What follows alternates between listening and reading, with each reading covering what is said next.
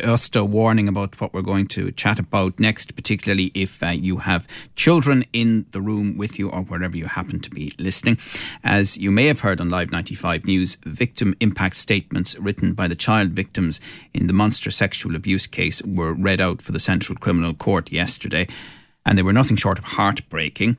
Our head of news, Gillian, has some of the details which listeners may find disturbing. And good morning to you, Gillian. Morning, Joe. Can you remind us first of all about the trial? Yes, well, a lot of people remember this trial took place between May and August last year. It lasted 10 weeks in total. The parents of 5 children, along with 2 uncles and an aunt, were all found guilty of sexually abusing 3 of the children on dates between 2014 and 2016 in an unspecified area of Munster. It's unspecified to protect the identities of the children. There were 78 charges against the adults. They were found guilty of all but one of the charges.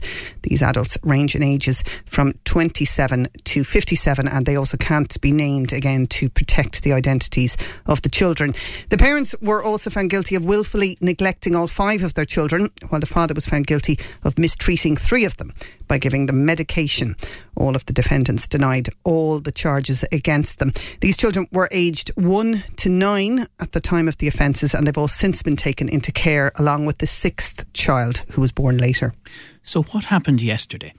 Well, the lead investigator read out a number of victim impact statements. None of the children were in the court, but statements were read out on their behalf. The longest of these was from the eldest boy, who is now a teenager. And he wrote, "What happened at home changed my whole life. What happened to me and my brothers and sister should never have happened to no child. I'm trying to get over what happened for years." He said it was not normal for a child to have to go to court and stand up for what was the truth. He said that until he joined his foster family, he never knew what a normal life was like. "I'm clean and I'm happy and I'm never hungry and not afraid to go to sleep. I think my old family should go to jail for a long time for what they put me and my brothers and sister through." And he added that they should not be near children again. And as I said, that statement was one of several victim impact statements that were read out yesterday. The eldest boy's younger sister and brother, who were also sexually abused, also wrote brief victim impact statements for the court. The girl wrote, "They ruined my childhood and didn't even care about me. I wasn't loved when I was younger." And the brother wrote, "I didn't feel safe about them. Not being in prison, I had no happy childhood." And Gillian, were there statements also from foster parents? Yes, the children's 3 sets of foster parents wrote lengthy statements in which they outlined the numerous challenges that they've encountered since trying to help the children recover from the trauma of their early childhood. They described how the children had arrived with only the clothes on their back. They were filthy dirty and covered in faeces with various scars and bruises, and they didn't have any toileting skills. The eldest boy's foster mother said that he had suffered a horrendous childhood at the hands of those who should have been loving and caring for him. She said that when the guilty verdicts came in, he told them he was so happy that he was believed and that his relatives were in jail and that they'd never be allowed to contact him again. He has more confidence and a spring in his step since the guilty verdicts, the foster mother said, and she described him in loving terms as a beautiful, handsome boy who they're very proud to have in their family. Then the foster mother of the girl and second eldest boy said they were also very happy with the verdicts and they finally feel safe and expressed a wish just to have a normal life. She described at length numerous difficulties that the children had suffered since coming to live with the family, including behavioural and health issues, that there was a long list of health professionals and therapists that they've been seeing and continue to see regularly, and she paid tribute to the hard work that they've put in to try and make up for their early lost childhood. And she described that when they first arrived, they regularly hid in the hot press. They hid under the stairs or under tables, and they never asked for food because she thinks that hunger was so normal in their lives that they didn't even know how to identify it. She said both children slept with one eye open and that they suffered from terrible recurring nightmares, including one where the parents were trying to break into the house in the dark and hurt them. She said that they had installed extra security in the house, and since then the children were less fearful.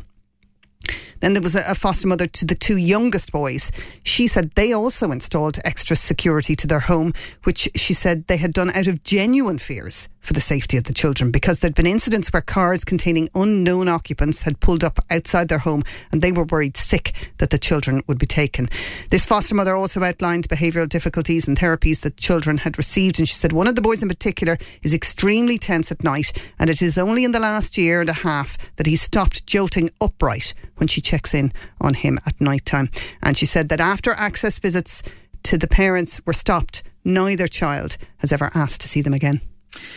And it's pretty unthinkable that this level of abuse was allowed to continue, isn't it? Yeah, well, it takes an awful lot to put a case against people like this. You know, there were 30 witnesses at the trial, including the children themselves. There was social and family support workers, foster parents, teachers, medical professionals, and the Gardaí as well. And the court had heard that the family was on TUSLA's radar as far back as 2011, but intervention was only stepped up in 2014 when a number of files were opened on the family, and the children were eventually taken into care 20 months after that, after the father admitted to a social worker that he'd been medicating the children to get them asleep. Were the accused in court yesterday, and if so, how did they react?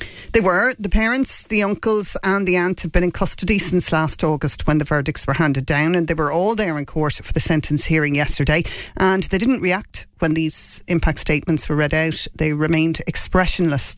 The court heard that they continue to maintain their innocence, and the father, that despite maintaining his innocence, he says that he's gained enormous satisfaction from learning that his children are now happy, and that was his senior counsel Mark Nicholas who told the court that.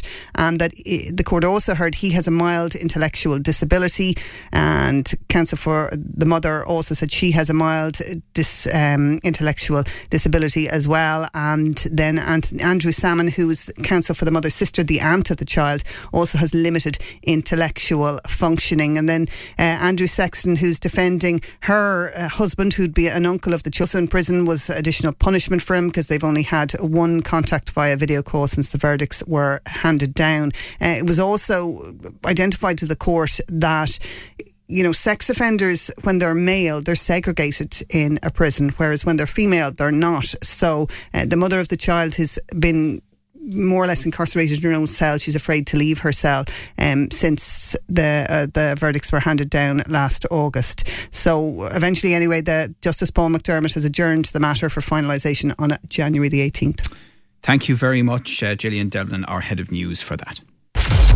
Your views, your news, your Limerick Today with Joe Nash on Live 95.